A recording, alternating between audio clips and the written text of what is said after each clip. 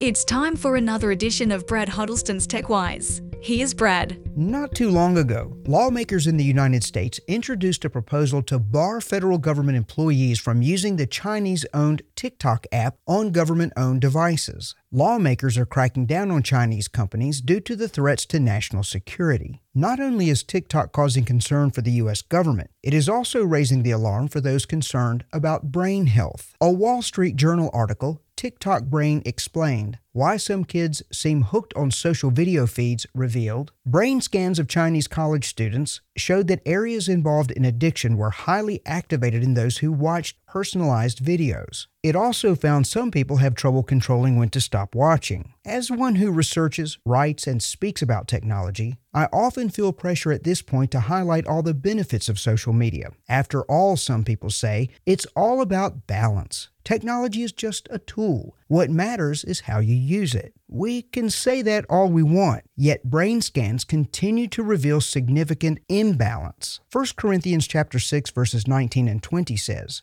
"Do you not know that your bodies are temples of the Holy Spirit who is in you, whom you have received from God? You are not your own. You were bought at a price. Therefore, honor God with your bodies."